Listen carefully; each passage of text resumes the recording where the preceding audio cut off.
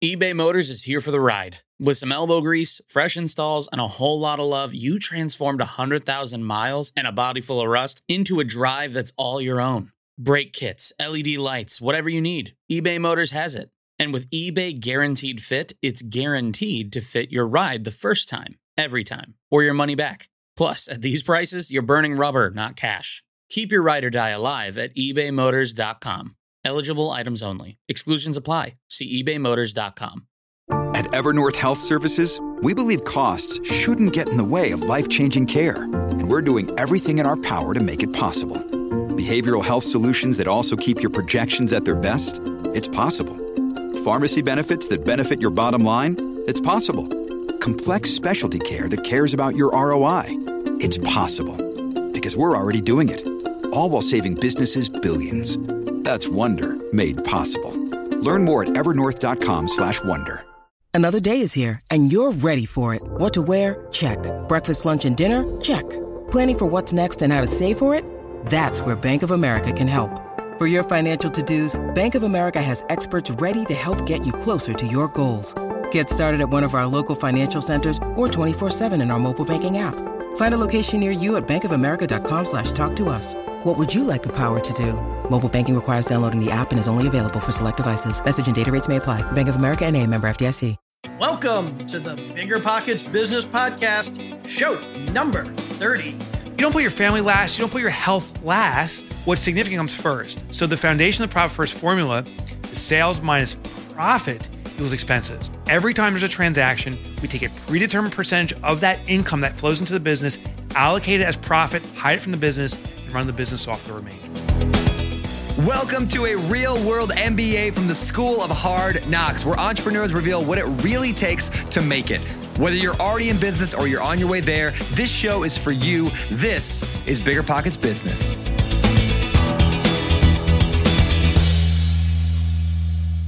Hey there, everybody. I am Jay Scott, your co-host for the Bigger Pockets Business Podcast. I am here again this week with my amazing, lovely, and beautiful wife, Mrs. Carol Scott. How you doing today, Carol? I'm doing great, but honey, you are always so incredibly kind. You're the one who is so amazing and supportive and absolutely awesome, and I appreciate you tremendously. And listeners, here's something Jay did. I'm not going to ramble about it forever, but I have a new little business venture going on. You'll hear about it another time. He found an incredibly perfect office space, and we just were able to start working out of there this morning. So really good times all the way around. So congratulations on that. And I'm looking forward to having a whole episode about your new business.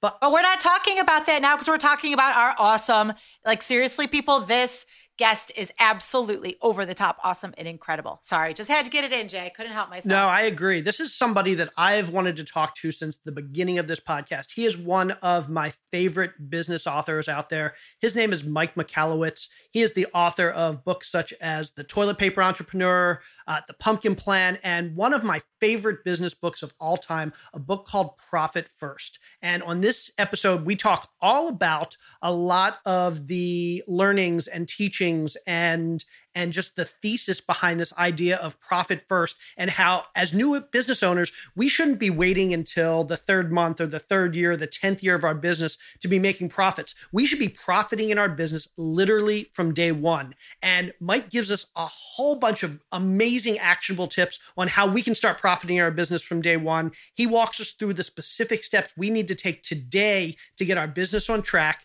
and start reducing the headaches that a lot of us experience in our business day to day. Absolutely amazing episode. I am positive you're going to love it. If you want more information about the things we talk about in this episode or access to some of the links for these things, check out our show notes at biggerpockets.com/bizshow30. Again, that's biggerpockets.com/bizshow30. Now, without any further ado, let's jump into our discussion with Mike Michalowicz. And let's welcome Mike Michalowicz to the show. How you doing today, Mike?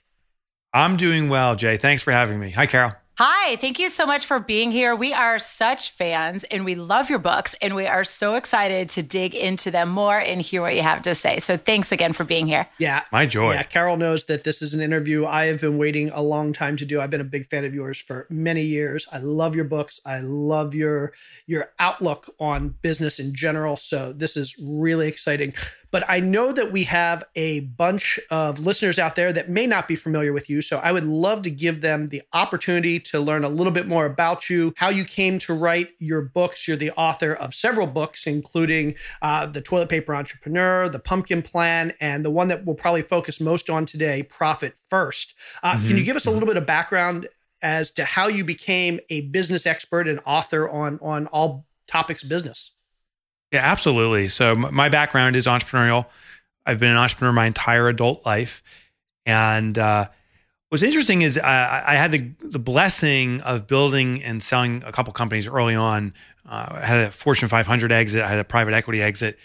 And what's interesting is not that. I think what's interesting is what immediately came after it. I thought I was Midas. Everything I touched turned to gold, and was chock full of arrogance, complemented with ignorance. And started a third business as an angel investor. Sucked at it. I had no right to be in that space. I invested in disparate businesses all over the place. They did not complement each other. Golden rule number one as an angel investor, don't do that.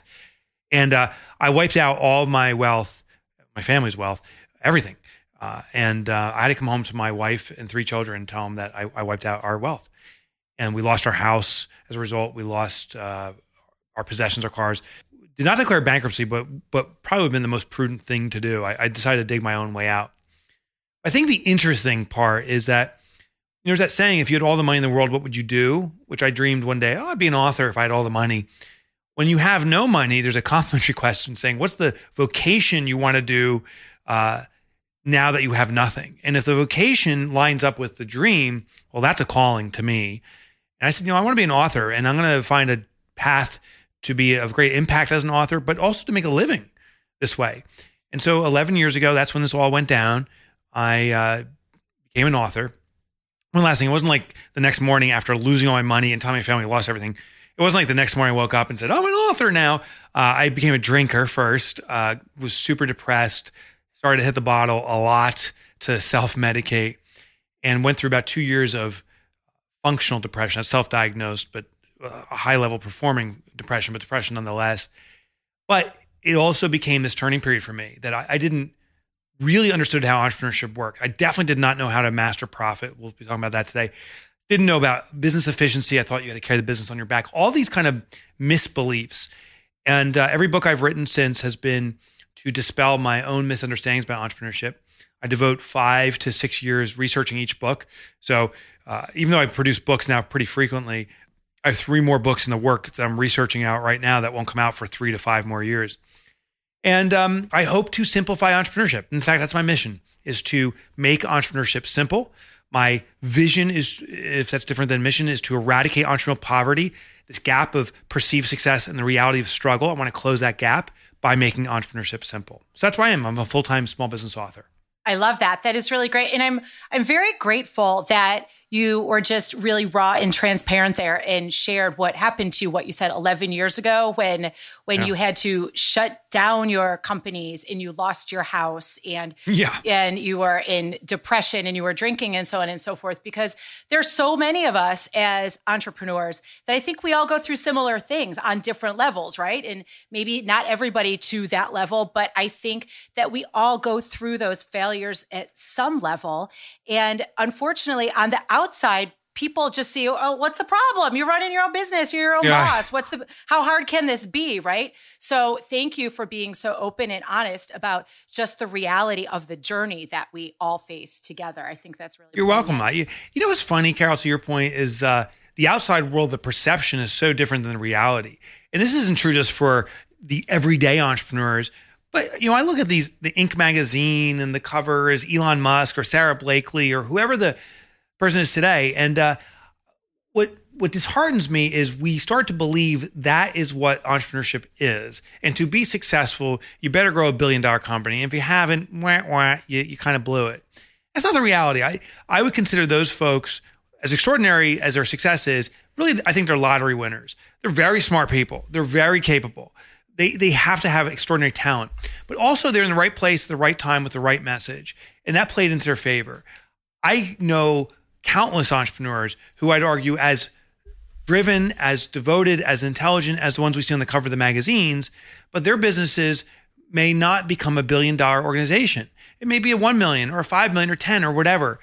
But I want to make sure that we attribute just as much to success in not just what we see on the cover of magazines, but in these more ordinary businesses. They're, to me, just as successful. Yeah, absolutely. And I think a large portion of that is we grow up revering and idolizing these billionaires, these people that we look at that have so much money. And I think a lot of us don't realize it until we actually become entrepreneurs ourselves, before we start running our own businesses, that yeah, that's great. Those people have achieved tremendous success, but there's a huge price to pay for that. And a lot of us get into entrepreneurship. We become business owners, not because we want to make $1 billion, but because we want to provide for our family, because we want the lifestyle, because we want to be able to, in Carol, in my case, we left our corporate jobs 11 years ago with the goal of being able to put our family first, never missing the soccer game, never missing the piano recital. I love it. And for us, we'll never be billionaires because honestly, I don't have that motivation. I'd retire long before I was a billionaire. But the fact that I can run, and Carol and I can run a business and grow a business and support our family and put our family first, that's the goal for us. And so I think it's a really important message for entrepreneurs out there, or want to be entrepreneurs out there, that becoming a billionaire or the money in and of itself isn't necessarily the goal. And it's everybody has to think about what their goal is. And in many cases, it's not the money. You know, Sam Walton's dying words purportedly was, "I blew it." So Sam Walton, as he passed away in his hospital bed, surrounded by family that he did not know because he was working grueling hours, a wife that was there more out of convenience than for affection. He says, he looked at his family and said, "I blew it." I mean, is that our definition of success? To work so hard that you leave a business behind that you've also ignored a family to grow? I don't know. I don't know. And it's a choice, but if Sam Walton was indicating what he deemed a success, it was a failure in that regard. I believe now that the right size business will find us. I did have an aspiration of having that $1 billion company, but it was arbitrary. I was in my 20s, I started a business like, I'm going to be a billionaire. And I attributed a lot of value in a number. As I've matured, and hopefully as some wisdom's kicked in, I realize a number that's all it is. It's a number. I think the greater thing we can do is have impact on others, our community, our environment, our world. And I think we have the greatest tool at our disposal, which is entrepreneurship. I think it's the greatest tool to affect change beyond government, I think, is entrepreneurship. And with that, I think the right size business can find us. I don't know if maybe $1 billion business is in my future because that is the best way to be of service. Or maybe it's a few million, or I don't know what the number is, but I do know that the right size business will settle in with me. And to know it is, am I having impact? Am I experiencing joy? And those two components, I think, will define what the right size business is. I love that. That's great. So, and I love that you define the success in the right size in those terms. So in your whole overarching goal of impacting other entrepreneurs, in making sure that they are successful and paving the way and giving them the tools and so on, how are you going to help them? So which led you to write Profit First? What is the whole overall thesis of this book and how it lays such a different mindset shift for entrepreneurs so that they can be successful? So yeah, money, as we know, it is a really important vehicle. And I am not, as I say, it's important to have impact. It's not about size. I am not disqualifying the importance of profitability. Listen, I've been totally broke and I've been wealthy. And I'll tell you, wealthier is the better side, at least from my experience. It's a little bit more fun. There's a lot more flexibility. There's no question about it. And there's a lot less stress. So I believe that entrepreneurs need that. Here's the great irony, Carol and Jay. I would say everyone watching the show or listening in right now has started their business probably for probably two reasons. One reason is they're doing something, I hope, that brings them joy. It's something that they feel called to do. It's the talent of theirs. They're excited about it. So it's the freedom of that experience. But the other element often is for financial freedom. Like, we start our businesses to make money so that we don't have to worry about paying bills, so we can live life the way we define it. Sadly, most business owners, the two reasons we start our business never come true. Many business owners are lamenting their business. I can't believe I'm doing this. I'm so exhausted from this. And I have no money. In fact, I blew all of my savings. So we're impoverished and we don't like what we do. Profit First addresses the first element that we need to tackle. We need to get financial viability to a business. Now, here's the irony. I believe that almost any business that has some degree of recurring income, sales, like you're making some sales, even if they're sporadic, but you're making it year in, year out, you're making some sales, there's profitability baked in there that we simply need to extract. I also believe that the formula we've been told on how to become profitable is actually the thing hurting us. It's not our inability to become profitable. It's the formula we follow, which is sales minus expenses equals profit. It's the foundational formula. It's called GAAP, Generally Accepted Accounting Principles. It's been taught for years, and it's become so popular, it's in our vernacular. We call profit the bottom line or the year end. All things indicating it's the last consideration in the business's financial formula, which means it gets unaddressed or ignored. I mean, when something comes last, it means it's insignificant. Like you would never say, oh, we love each other so much, that's why we put each other last. Like hopefully you'd never say that. Maybe when you're pissed at each other, but otherwise, no. Like you don't put your family last. You don't put your health last. What's significant comes first. So the foundation of the Profit First formula is sales minus profit equals expenses. Every time there's a transaction, we take a predetermined percentage of that income that flows into the business, allocate it as profit, hide it from the business, and run the business off the remainder. I love that. And here's the interesting thing about that is I went to business school. I've started businesses. I advise businesses. And the more I learn about business, the more I read in business, the more things get complicated. Every book is about here's how you can do things better. Here's cash flow management and here's financial statements. And the more you learn, the more complicated things get. And basically what you're telling us is it's not getting more complicated. It shouldn't be about getting more complicated. It's exact opposite. It's about how do we make this even simpler than we've ever thought about business? How do we make this more simple than accountants think about business and more simple than other business owners think about business? Because ultimately, like you said, it's about the profit. So now that we've agreed profit's most important and we want to put profit first, the question becomes, well, as a business owner, how do I do that? Well, the simple thing to do is to not change yourself. That's the key to this. So Profit First is a behavioral-based cash management system. It's not an accounting system. It complements or works with any accounting. It's a cash management system. It's basically how do we manage the flow of money? And the simplest thing to do is to observe an existing behavior and then channel that behavior to get the outcome you want. In other words, don't try to change who you are or how you behave. That's actually very hard. Instead, observe how you behave and then channel it to an outcome you want. A classic example is this. Like if you want to exercise, and I now do regularly, I found the hack. I used to say, get first thing in the morning and go work out. And then it was raining today. I'm like, oh, I don't want to go work out. Or it's always a reason not to do it. Until I did one thing that intercepted my behavioral path. Every time I get up in the morning, first thing I do is go into the bathroom. Go in the bathroom. I have sitting on my the toilet seat my gym shoes. So now I cannot use my bathroom without grabbing and holding on my gym shoes, which is the first step. So I have to. So today I went out and did my run in the rain. As much as I didn't want to do it, the first step was done. At least I have the shoes in my hand. Well, then at least let me put them on. Well, now that they're on, I might as well go for a quick run and whatever, get it done. With our finances, I've been studying I can't even count how many businesses and how entrepreneurs behave. Most entrepreneurs, the vast, vast majority, do not use their accounting statements. They don't read their income statement. They don't read the balance sheet. In fact, many of them don't know how to read a cash flow statement. And I'm one of them. I do not know how to read a cash flow statement effectively. And yet we're told you got to know all those things to manage your business. What I found is most entrepreneurs follow a different path. Their walk to the bathroom is they go right into their income or bank account. They log in. They see if they have money. If they do, they spend it. And if they don't, they panic. It is what I call bank balance accounting. See if I have money or not. Therefore, Profit First, I set it up to intercept that path. We need to have accounts set up at our bank. So now when you log into your bank, you have multiple accounts indicating different purposes. We call the 5 foundational. You have an income account for your deposits. You have a profit account to pay the shareholders, the people that invested or started the business. You have an owner's compensation account. That's to pay for what's called the owner operator, the people who work within the business. Then the owner that works within the business. Then a tax account to reserve for your tax liability. We talked about financial freedom. The biggest bill for almost every single business that I know is actually the tax bill.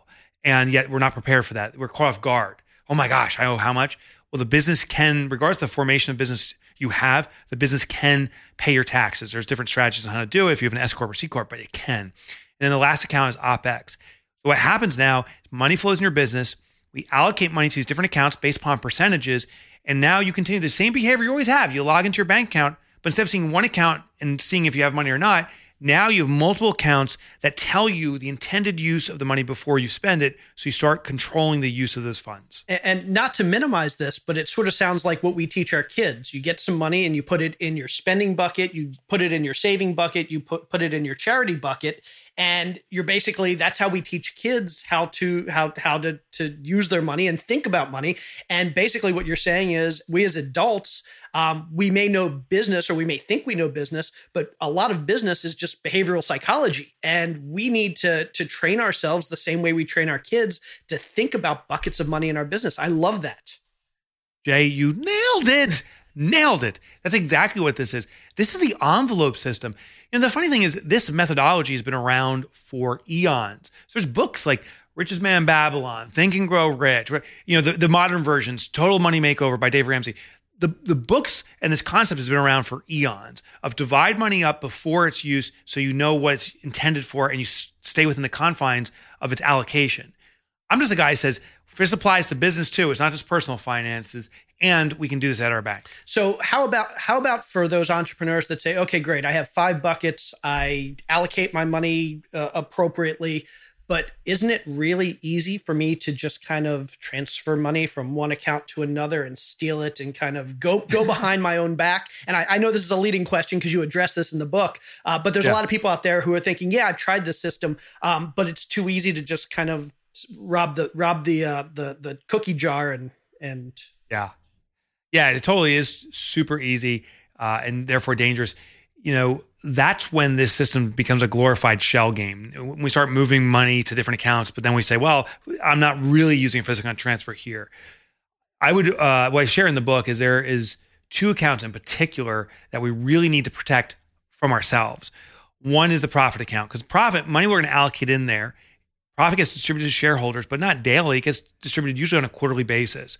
So that money will pile up. And it happened to me very quickly. I started this 11 years ago, right? This was one of the first things I did after I started experiencing depression was I knew I had to get my arms around the financials. So I implemented and started the first flavor of this. Well, once I did it, money started accumulating, small amounts, but money was accumulating in my profit account. And one day I couldn't pay my bills. So I kind of looked around and said, oh, I got money in the profit account. Let me borrow from that. And the second I did that, I never paid it back. I unwound the entire system. So I found I needed to protect myself from myself. So what you do is you set up some more accounts. Now, I'm always afraid of saying this because people start saying, this is such overwhelm. It's so many accounts. What's my bank going to say? My account. Don't worry about this. The setup for Profit First can take maybe an hour, one time, 1 hour of your entire life, and the rest of your life will be consistent profitability. It is worth the investment of time and the iota of aggravation. What you do is you find a second bank. So I work with my primary bank. I love them. I have those 5 accounts there. I set up 2 more accounts. I call them holding accounts at my secondary bank. So I have a profit hold and a tax hold. When money gets allocated out at my first bank, I then invoke a transfer from bank 1 to bank 2. Those transfers can take 3 or 4 days, but once the transfer is done, now it's out of sight and out of mind. The idea for that second bank is to make it as inconvenient as possible. So when we did our office, we actually use an online bank. So there's online banking, which if you can avoid that, maybe that's a good approach. So you don't even see the numbers. But so I can't log into it. We have one person here at the office, it's me, that has the password, and another person who has the rotating code for the account. So there's like this little thing you get that has numbers that appear every 30 seconds, new numbers. You got to enter your passcode and those numbers, but it's with another person. So for me to access our profit account, once money's in there, it's impossible unless the other person gives me the code. It's like the nuclear system. Like, 2 people got to turn the keys simultaneously. That money's so inaccessible, I just don't even think about it. I don't even worry about it. I know there's profit there and I'm excited when it will come out to me as a shareholder in the future, but I work within the confines of what's truly available. My lifestyle lives off of the owner's compensation because I'm an owner-operator. I work within my business. And the business's lifestyle lives off the OpEx. So I need to point out something really quick. I'm sorry, I apologize for cutting you off, Carol. But I find this fascinating because I know there are a lot of people out there who are saying, yeah, these 5 buckets are great. In theory, I should definitely be thinking about my business that way, and I can treat my business that way. But I'm not a little kid. I've had a business for several years. I don't really need to implement 5 buckets. It's just a good way of thinking about things. But here we are, you, the person that actually wrote this book that has sold 2 companies in the 7-8 figure range, that is building more companies, that advises businesses. And this is literally what you're doing in your business today. You're not taking shortcuts. So anybody out there that's listening, don't think you're too big or too mature. Your business is too mature or you're too good to be using these techniques, because literally. Well, yeah, we got a public company doing this now. Now it's a pink slip. Sure. It's not like, you know, Ford. But we have a true public company doing this. We have over 300,000 companies doing this. It is a normal response to say, this is too easy, or it's too simple, or it's too childish, or it won't work for me. I get it. I actually had the exact same skepticism. But being in business the 12 years prior to implementing the system, I was never profitable. I grew those companies and I sold them. They were never profitable. I was lucky in retrospect to sell those businesses. Selling a company is a rarity. So profitability is what we need to achieve. And a little tip here, if you have a business that's consistently profitable, the valuations, if you ever do sell a business, skyrocket because an acquirer wants a profitable business. The shortcuts are a danger. So of our 300,000 businesses successfully doing it, sadly, there's probably hundreds of thousands of businesses that have failed. And we know some of their stories. And one of them is trying to take shortcuts. They say, you know what? I'll do this in my spreadsheet. I don't need to set up these multiple accounts. I'll just track this in a spreadsheet. I just want everyone to know you already have a spreadsheet. It's called your accounting system. It's a glorified spreadsheet. And actually all stuff is already tracked. It's called the chart of accounts. So your business is actually dividing up the money, if you're managing the accounting properly, into not just these 5 buckets, probably into 50 buckets, all different allocations. So you already have that system.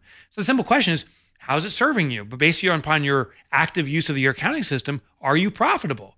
And most people I talk to say, not at all. They say, well, how often do you use your accounting system? I say, I don't. I go to my bank and see if I have money or not. That's your natural pathway. So if you're not doing your accounting system, you're not going to do it in a spreadsheet. Our natural path is in the moment, particularly under pressure, log into the bank account and say, do we have the money or not? We need it there under those pressure moments. It needs to be right there and it needs to intercept our patterns. Very cool. And I love also how you are getting is tangible and tactile as putting these other accounts in a place where not only do you have to physically go visit that bank if you wanted to access them, but also to even find out any specific information about them, you have to go through another entire person, right? Because you're just like, oh, I don't even want to let Mike Jr. know that I even have to like go down this road, right? So it just puts another whole psychological barrier to even accessing that in the first place. So what do you recommend to business owners for this profit bucket? What is that number? Is it like 10%, 20%, 30%? What do you recommend we allocate for that to build the business out? Yeah, I suggest start slow and let it grow. So of the businesses, we have lots of case studies around this too, the businesses that went in full throttle. So in Profit First, the book, I specify different allocation targets based upon revenue ranges. So we conducted a study of about 1,000 of what I call the fiscally elite companies. They were industry agnostic, all different industries, but these were the best performing companies. And it's everything from a small business, $250,000 in revenue or less, maybe a micro business, to businesses doing 50 million or more. And we analyzed everything in the entire range. And what we found is when a business has not been historically profitable, they go in, they implement the system, it may say, your target is 20% profit. So maybe you have $1 million business, you should be saving $200,000 a year and paying yourself another $300,000 and reserving, because now you're taking $200,000 profit, $300,000 in owner's compensation, another, $150 or $200 or $300 in taxes, and the little, $100,000 or $200,000 left to operate the business. If you're $1 million business that's never been profitable and you make that abrupt of a change, that will destroy your business. Do not start off with the end game, the target. Instead, we say, start slow and let it grow. If you've never been profitable before, meaning the business has not given you a cash distribution, this is not an accounting profit. Listen, Enron was profitable until the day they went under, right? So accounting, those numbers can be played with to some degree. I'm talking about cold, hard cash profit. If you've not taken out cash bonus distributions above some kind of salary distribution, and it's been zero in the past, we're going to start off with 1%. Start slow. And now if $1,000 comes in, I'm saying take $10 of $1,000, put into a profit account. That's 1%. You won't even feel the impact because you can run your business off $1,000. You can run your business off of $990. But what will start happening is you'll start having this confidence saying, oh, there's some profit accumulating. There's actual cold, hard cash there waiting for me. I can take this money out. Then a month later, you may grow to 2% and 3%. And maybe it takes a year and a half. Maybe it takes some businesses up to 2 years to go into a full implementation of profit first at the full percentages. But if you start slow and let it grow, you'll likely have success. Yeah, I like that. And the other thing, by building up, every business is going to have different level of margins. And if you're running a 50% margin business, it's easy to put away 10 or 20% without killing your business. If you're Walmart and you're running a 3.5%, 4% margin business and you put away 10%, you're going to be in trouble. So kind of starting at that 1% and building up to a point that becomes natural makes sense. Yeah, kind of like that concept of the right size business finds you, the right profits will find you. But they're inevitably much higher than most people imagine they could be. Before we move on to the next part of our show, let's hear from one of our show sponsors. Real estate investing is known for a lot of things, mainly making a very select group of people a whole lot of money. But being an online, cutting-edge experience is usually not one of those hallmarks. Well, thanks to Fundrise, that's no longer the case. Fundrise is the future of real estate investing. Their revolutionary model is transforming the industry, thanks to their software, which cuts out the costly middlemen and removes old market inefficiencies. Fundrise delivers the kind of investing power you typically only see at the big institutions and can now bring real estate's unique potential for long-term growth and cash flow to individual investors like us. Getting started is simple and usually takes less than 5 minutes. When you invest with Fundrise, you'll be instantly diversified across dozens of real estate projects, each one carefully vetted and actively managed by Fundrise's team of real estate professionals. Then you can use their intuitive investor dashboard and real-time reporting system to monitor the progress of each property in your portfolio. Now that's the future of real estate investing. So, are you ready to get started? Then visit fundrise.com/BP Business. That's FUNDRISE.com/BP Business. And you'll get the first 3 months of fees waived. Again, that's fundrise.com/BP Business. Believe it or not, the world isn't built for entrepreneurs and small business owners like us. Sometimes it seems like there's no end to the hurdles we face while starting, maintaining, and growing our businesses. Finding smart tools to make running your business easier is crucial, which is why I'm here to tell you all about FreshBooks. FreshBooks is accounting software specifically designed for small businesses. It organizes and streamlines time-consuming bookkeeping and accounting tasks, allowing you to do things like create and send branded invoices in just 30 seconds, set up credit card payments right on your invoices to get paid twice as fast, and export tidy reports for expenses, invoice details, and sales tax to make working with your accountant to tax time a breeze. FreshBooks customers say they save an average of 192 hours a year. Imagine what you could do with that extra time. Right now, we're offering our listeners a free 30-day trial of FreshBooks, no credit card required. So just go to freshbooks.com and enter Bigger Pockets Business in the How Did You Hear About Us section. Again, go to freshbooks.com and enter Bigger Pockets Business in the How Did You Hear About Us section. Okay, so reassure us here, because I know there are plenty of people out there who are thinking to themselves, okay, this is great, this idea of putting the profit away first, but what about those business owners who are sitting here thinking right now, I put away the profit, I now don't have enough income to grow my business. I need X dollars to actually grow my business and hit my targets for next year, but if I'm putting away profit first, I have X minus or X times 50%. How do I grow my business? Yeah, that's my favorite question. It's the most common question I get. And I'll share a case study around that in a second. I think that may bring some light to this. Here's the fascinating results we found, that businesses that take their profit first are outpacing, on average, their industry contemporaries. Businesses that take more profit are growing faster than their contemporaries, which sounds confounding. Like, how could that be? They don't have money to put back into the business. But what happens is when you take your profit first, you have to be much more critical of your spend because there's less money to spend. So then we start looking for what's called true ROI. Are we actually going to get a result? A lot of people just throw around the term ROI. Yeah, return on investment. And they're just playing games in their head. But now there's less to spend. You have to say, if I put $1 here, will it result in $3 in 60 days or 90 days or whatever? So the measurables become much more targeted and specific. there's the Pareto principle, or the 80-20 rule, which basically says 20% of the activities you do yield 80% of your results. When you take your profit first off the table, you got to identify hard and true what those 20% are that are driving your growth. And then you concentrate your efforts there, and it facilitates faster growth. Now, here's from a practical example. I got a baseball card from a guy named Jesse Cole. He's the founder of a baseball team, minor league all-star, not majors. And they said, we want to thank you for Profit First. It's changed our business and it's changing our industry. The baseball team, you got to Google these guys later. It's called the Savannah Bananas. Best name ever. And they started implementing Profit First. And they said, when we ran this, we really realized we couldn't afford to operate our business the way we were. We don't even know if we could afford the electricity for the scoreboard, right? And so I'm like, wow, you got to pay for that, right? No. He says what it did is it forced our business to innovate. We realized that people are coming to our games mostly for entertainment. It's minor league baseball. The average game gets about 300 attendees. And so there's very little flow. He says, we can't afford the scoreboard. So we cut off the scoreboard and we went to the old manual system.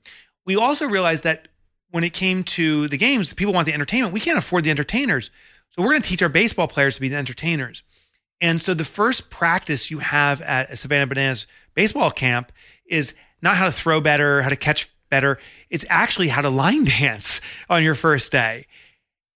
Fast forward, by implementing this, Savannah Bananas has become probably the most innovative baseball team you've ever experienced. They are extraordinarily profitable on a percentage basis, by far more than any baseball team, including majors. They're that profitable. And they get 4,000 to 5,000 people at every single game. They're the only team in history who sold out 4 consecutive seasons, every single game, packed seats, not ticket sales alone, actual attendance sellouts for every single game. Jesse pins a lot of it back to Profit First. First, you focus on your profit, then it'll reveal what's truly available, and you must work within the confines of what's available. The opportunity for growth is not an investment, it's an innovation. Breaking the rules, changing industry standards. And it was the lack of money that forced that innovation. Very cool. And what I think is just fascinating about that is when you're operating in those confines that you can only spend what's available and nothing else. What it's forcing you to do, like the Savannah Bananas did, it's forcing you to get innovative, creative, and really use the resources that you do have, which are human resources, right? So you're getting really creative. You're doing different things that ultimately are going to surprise and delight your customers. They're going to be that you're really building out that human connection, really building out that customer experience. So ultimately you're going to grow. So it's almost is counterintuitive as it is to do it this way. You're growing your business in a whole different way by going down these different avenues, being forced to do it and being really clever about it, right? Yes, it's often easier to spend our way to a solution as opposed to think our way to a solution. Yet thinking our way to that solution is far, far more impactful. Spending is just the easy answer, but doesn't always bring the right answer either, right? We spend arbitrarily. So by restricting the flow of money, we have to think more. We have to be more disciplined in making the right decisions. And then now money fuels it to explosive success in many cases. Yeah, that's really cool. Because like you said, it's so easy to just throw money at a problem. Every time you say, I'll just throw cash at that and see what happens, right? But it's not necessarily, it's the quickest and easiest, but not necessarily the best. I think that's huge. Yeah. So what about business owners that have debt? What are your thoughts on debt and how we as business owners can handle debt, and how should we be thinking about debt differently than is common wisdom? Yeah. So if you have debt, you're not alone. The vast majority of business owners do have debt. I'm a big proponent for eradicating debt. There's only very unique circumstances I think we can leverage debt to our advantage, but it's a rarity. The first thing we need a strong financial foundation, and it's by eradicating debt. The process is this: the only way to eradicate debt is through profit. A lot of people say I can't be profitable until I'm out of debt, and the answer is actually you must be profitable to get rid of debt. So what debt is, just to be on the exact same page, debt's an expense we incurred in the past that we couldn't or chose not to afford. So we incurred it, we used money from another resource, friends, family, borrowed from the credit card company, whoever it is. Then fast forward to today, we only can pay off those past expenses that someone else has incurred for us by making more money than we're spending today, which is profit. You have to make more money than you're currently spending in order to repay the past debt. So you have to, that's called profit. If you make more money than you spend, that's called profit. So you need to implement profit first if you have debt. What we do though in this circumstance is as money piles in that profit account, we service the debt as best we can through our ongoing operating expenses. So say I have a debt of $50,000 and the monthly fee to maintain that, that's $500 a month. That's the minimum payment. So out of the OpEx account, we're now paying the $500 or anything else we can scrap up. But when we get to their quarterly profit distributions, we take that money out for shareholder benefit. The first thing actually is the majority of that money goes to whack that debt. So maybe $7,000 or $8,000 is piled up in that profit account. We're going to take of that, say $8,000, we're going to take $7,800 and crush that debt and really take a chunk out of it while we're still maintaining it for the OpEx. A little of it still goes to the shareholder. And this is an important but significant caveat, is the shareholder must still experience a reward. A lot of businesses, the business is simply paying off bills, constantly serving debt and so forth, and the owner never benefits. Over a period of time, the owner starts to resent their business. We start to hate our business. Like all I do is I'm selling to pay expenses. This is killing me. So we need to experience that reward because it's a dopamine response.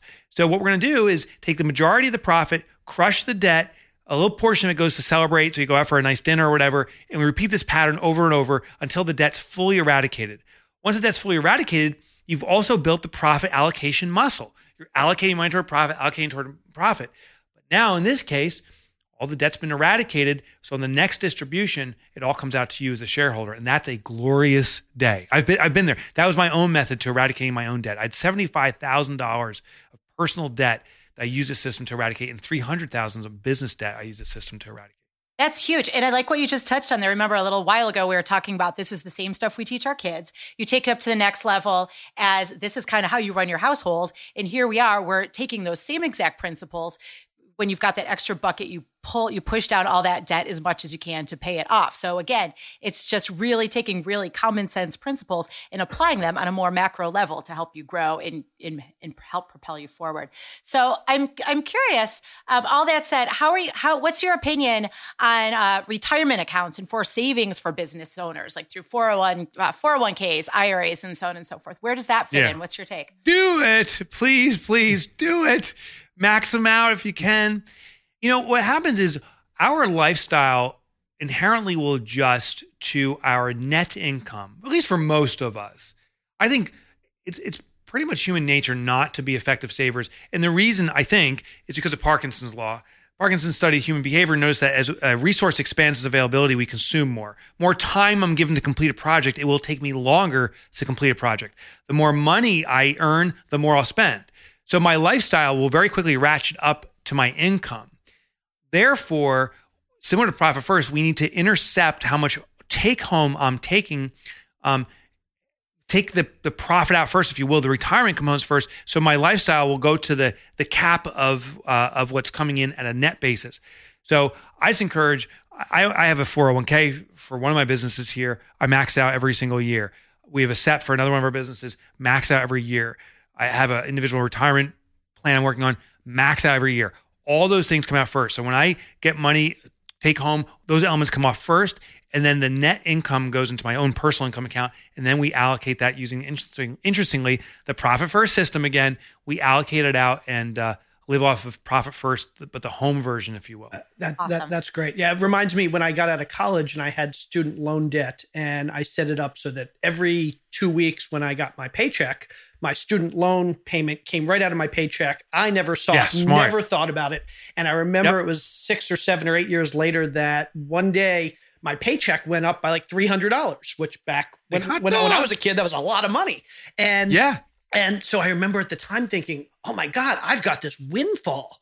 And I was very lucky. I had a friend of mine at the time who said to me, you've gotten along for the last 5, 6, 7 years without this $300 every 2 weeks.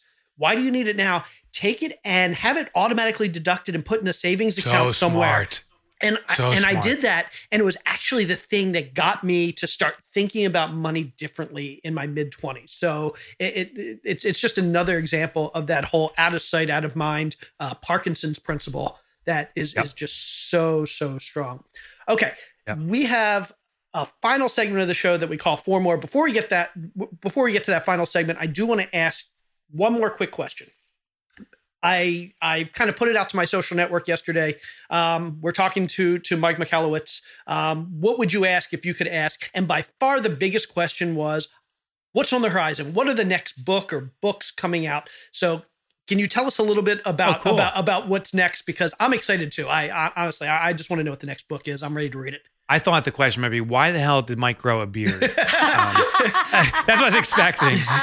But I'll do the book one. So the next book is coming out in April 2020. So still a little ways out, but I've finished the entire book. I submitted to my publisher, and now it just goes, it's a big publisher, and they just go through their machination. So it'll still take a while.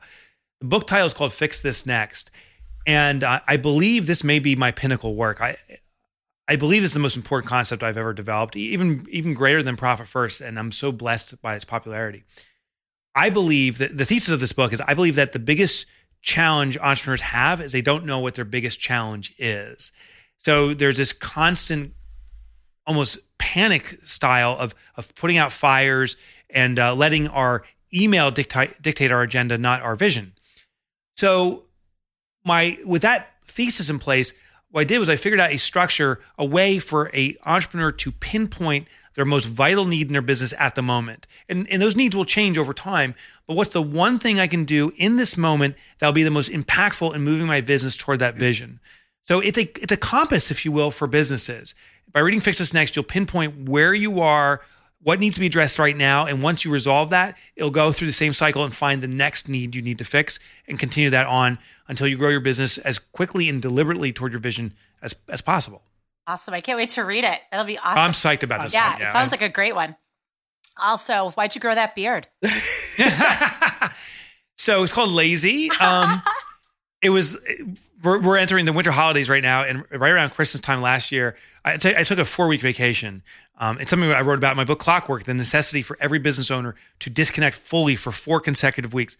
So I'm on my vacation, and I was like, I'm not going to shave for a little bit. And then the stubble appears, and then it starts getting a little bit longer. My wife's like, that kind of looks okay. And then once I had a full-grown beard, my wife is like, I like that. And if my wife likes it, it stays. There you go. Happy wife. That's all it takes. Yeah. That is the best answer. Yeah, I started growing one a few months ago, and my wife looked at me and said... Wife didn't like it. Yeah, wife did not like it at all. Then it goes. Yeah. Then it goes. I was done. I think it was more where did all that gray come from? I know. Mine's all gray. At once, like, what the heck happened? Yep. It's crazy. Yeah, I definitely, when I look in the mirror, I'm like, who's the old guy? I mean, it definitely is an aging crazy, isn't thing, it? But yeah. Better than the alternative, as they say. Absolutely. Amen. Okay, awesome, Michael. We're going to move to the part of the show we call 4 More, where we're going to ask you 4 rapid fire style questions. You're going to give us the first answer that comes to mind. And then for the more, you're just going to tell us more about where we can connect with you and learn more about everything about Mike, okay? Okay. Ready for the first one? Yeah. What was your first or your worst job ever? And what lessons did you learn from it? I'll tell you my first job. It wasn't the worst. I worked at a dry cleaners, and I was the guy who would clean the pockets before the clothing went on. Wow. And sometimes you'd find stuff you don't want to find. But other times you'd find money. Here's what I learned from that was integrity. So the rule at the dry cleaners was if you found $5 or less, you were permitted to keep the money. But the second was over $5, you had to call the owner. And so the first one I pulled, you never wanted like 5 and change, right? You're always hoping for singles. So I got $5.10. And I'm like, I have to call the owner. So I call the owner. And then the owner of those pants said, thank you so much. And said, I'm going to come in and to pick it up. And they came in and they gave me another $5. They said, keep that money, it's in there. But thank you for your integrity in sharing that I forgot money in here. Here's another $5. And that was a realization that there's a quick, cheap, cheating the system way to make a quick buck. But there's a lot more when it comes to integrity, and sometimes you're rewarded for integrity. That's awesome. Love that. Okay. Every week I ask the same second question, but I am the co-host, so I'm allowed to change the questions. And I want to change the question this time because I'm looking, this is something I do. I always look in the backgrounds, especially I love seeing bookshelves in the backgrounds of our guests. I'm a big book fan. And I'm looking, I see a lot of the same books on my bookshelf as you have on yours. So I want to ask, as a business person, as an entrepreneur, and as a business author, besides your books, which are all absolutely amazing, what is the best book out there that our audience should be reading right now? All right, I'll tell you this best book, and you probably haven't heard of it, and it is the book you got to read. It's called Friction by a guy named Roger Dooley. Now, Roger Dooley is an author of a book called Brainfluence. A lot of these books at the top level here for me are neuroscience, behavioral type books. I fell in love with Roger Dooley's work, and he just released a book, Friction, I think 3-4 months ago. What he explains is the biggest impediment to the progress of business is friction. The more difficult it is to get something done, there's this exponential drop-off of people actually completing the task. So how do you make things friction-free? It's a fascinating study and a very practical how-to in reducing friction, the biggest impediment to success. Awesome. Excellent. And I will mention you have my favorite book back there besides yours, The Goal. Thank God. Someone's like, "Oh, that's a manufacturer's book." That is a Bible, is what that is. Absolutely, yes. Whenever somebody says, "What's the best book we've never heard of?" That's the book I go to because so many people haven't read that but need to read that book. Oh my gosh, Theory of Constraints. Yep. Eli Goldratt. I had the privilege of interviewing one of his proteges, a guy named Kevin Fox, for a full day for my book Clockwork, and really dug deep into Eli Goldratt's work. The Goal is his pinnacle book. It's a must read. Agreed. Sorry. Okay. Didn't mean to distract. Oh, I love to geek out and stuff like that. I knew you were talking about Carol, but I liked it. Okay, so Mike, what is the best piece of advice you have for small business owners that you haven't already yet mentioned today? Probably to listen to wallets, not words.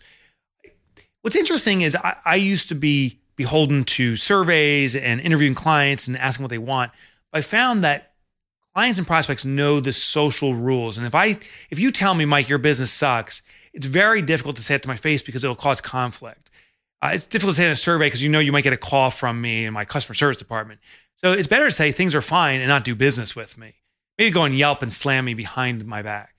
So don't trust people's words nearly as much as you trust their wallets. They're speaking the truth through their actions. Measure spends. See if you get any repeat buyers. Those are people who love you. And people that are curtailing their spend or not buying from you, there's an issue going on. Okay. And question number 4, I'm going to let Carol ask this one because this is her very favorite question. And somehow we got out of order and I'm taking this, but I think Carol should ask this one. I do like this one because it just gives a lot of insight into people. So, Mike, what is something along the way in either your personal or professional life that you've splurged on that was totally worth it? Oh, so I just splurged on a UTV, which is a all-terrain vehicle or ultimate. I don't know. It's basically a ATV, but side by side. So there's a passenger next to you. And we just took it out. We got it 2 weeks ago and we already broke it. So I took it out with my son. So just to set the stage, it ain't cheap. I use Profit First. I pay everything I pay for cash, by the way. So it was $13,000. So I was accumulating money for it. I waited for 6 cycles or 6 quarters to get this. So a year and a half, and we buy it. And I go out with my son and we just hammer on this thing. And now it's out at the shop getting repaired. I'll tell you, if they got to junk that thing and it's done, it was worth every single penny for that 2 hours with my son. He was laughing. We were high-fiving. Awesome. It was the best time I spent with my son all year or in years. So a good investment in that regard. How old is your son? I'm picturing this. That sounds amazing. Yeah, well, he's 18, so he's off in college. How fun. He came back for a weekend, and when he came in, I said, "Hey, I got a little surprise for you." Took him out back, and there was sitting there, and I gave him the keys and said, "Let's go tearing into the woods." And behind our house, we have always different trails and stuff, and we were back there for a good couple hours. I just love the joy that is emanating from you as you tell that story. Oh, it is really heartwarming. That's really cool. It was the best. And it's electric too. So there's like no smell, no environmental impact in regards to pollution. It was just a blast. It's really cool. Yeah. That's awesome. Okay. Well, that brings us to the more part of the 4 more. Can you tell our listeners where they can find out more about Michael Michalowicz, where they can get your books, if that's not obvious, and where they can potentially connect with you? Sure. So the starting point that I would go to is MikeMichalowicz.com. There is a shortcut, Jay. It's MikeMotorbike.com. The reason is because no one can spell freaking Michalowicz. It's long. It's Polish. So go to MikeMotorbike at rhymes.com. And you can get free chapter downloads for my books. I call them the impact chapters. It's not the fluff. It's like stuff that will get you results. You can get, I'm a blogger, podcaster. I used to write for the Wall Street Journal. All that stuff's for free. If you want to pick up a book immediately, anywhere books are sold, Amazon's probably got the best price. but you can go to Barnes & Nobles or your local bookstore, and the book will be sitting there waiting for you. But to get started right now in this moment, MikeMotorbike.com, and click on Get the Tools. All the stuff I shared with you, including the free chapters, all that you'll get in an email, one single email, all to you immediately. That's awesome. Awesome. Thank you. Carol was a Dombrowski, but luckily she married into she married into a Scott. So yeah. Awesome. Yeah, my wife went from an equivalent of a Scott into a Michalowicz. She went the other way. Not the easy. other way around. It's tricky. Not easy. Mike, this was absolutely amazing. I am thrilled to have finally gotten the opportunity to chat with you. And I am looking forward to having you back when the next book comes out, and the one after that, and the one after that, and the one after that. So I would be honored, Jay. And wait Carol, to talk about thank you. Next. Thank you so much for being with us. We'll chat with you next time. Absolutely. Take Thanks care. again. Bye-bye. Bye. So Carol, what did you think? Absolutely loved every little last thing about that episode, right? Just his whole concept of putting your different money in buckets and spending it differently it's just absolutely huge. The concept of most of us go into business, we're like, we need to spend this, we need to spend this, we need to spend this, and then whatever's left, hopefully there's something left. Nope, he totally turns that idea on its head. He makes us realize you pay yourself, you generate a profit, and then if you don't have enough money left to do those other things to grow your business, get creative, get innovative, get clever, and grow your business that way. It's huge. And I love his example of the Savannah Bananas. Right? I love that name, but it just goes to prove that this is a minor league baseball team that's probably raking in a serious amount of money. And if it can work for a business like that, it can almost certainly work for all of our businesses as well. So just some tremendous tips. And if you haven't picked up the book Profit First, I highly recommend it. And if you haven't picked up his other books, I highly recommend those as well. So, alrighty, how are we doing? We think this is, we can wrap it up for the week? Let's wrap it up, baby. Alrighty. Thank you everybody for tuning in this week. She's Carol. I'm Jay. So start slow and let it grow today. Ha! I just made a rhyme within a rhyme. I so entertain myself. Thanks, everybody. You have a great week. Have a great week. Bye. Bye.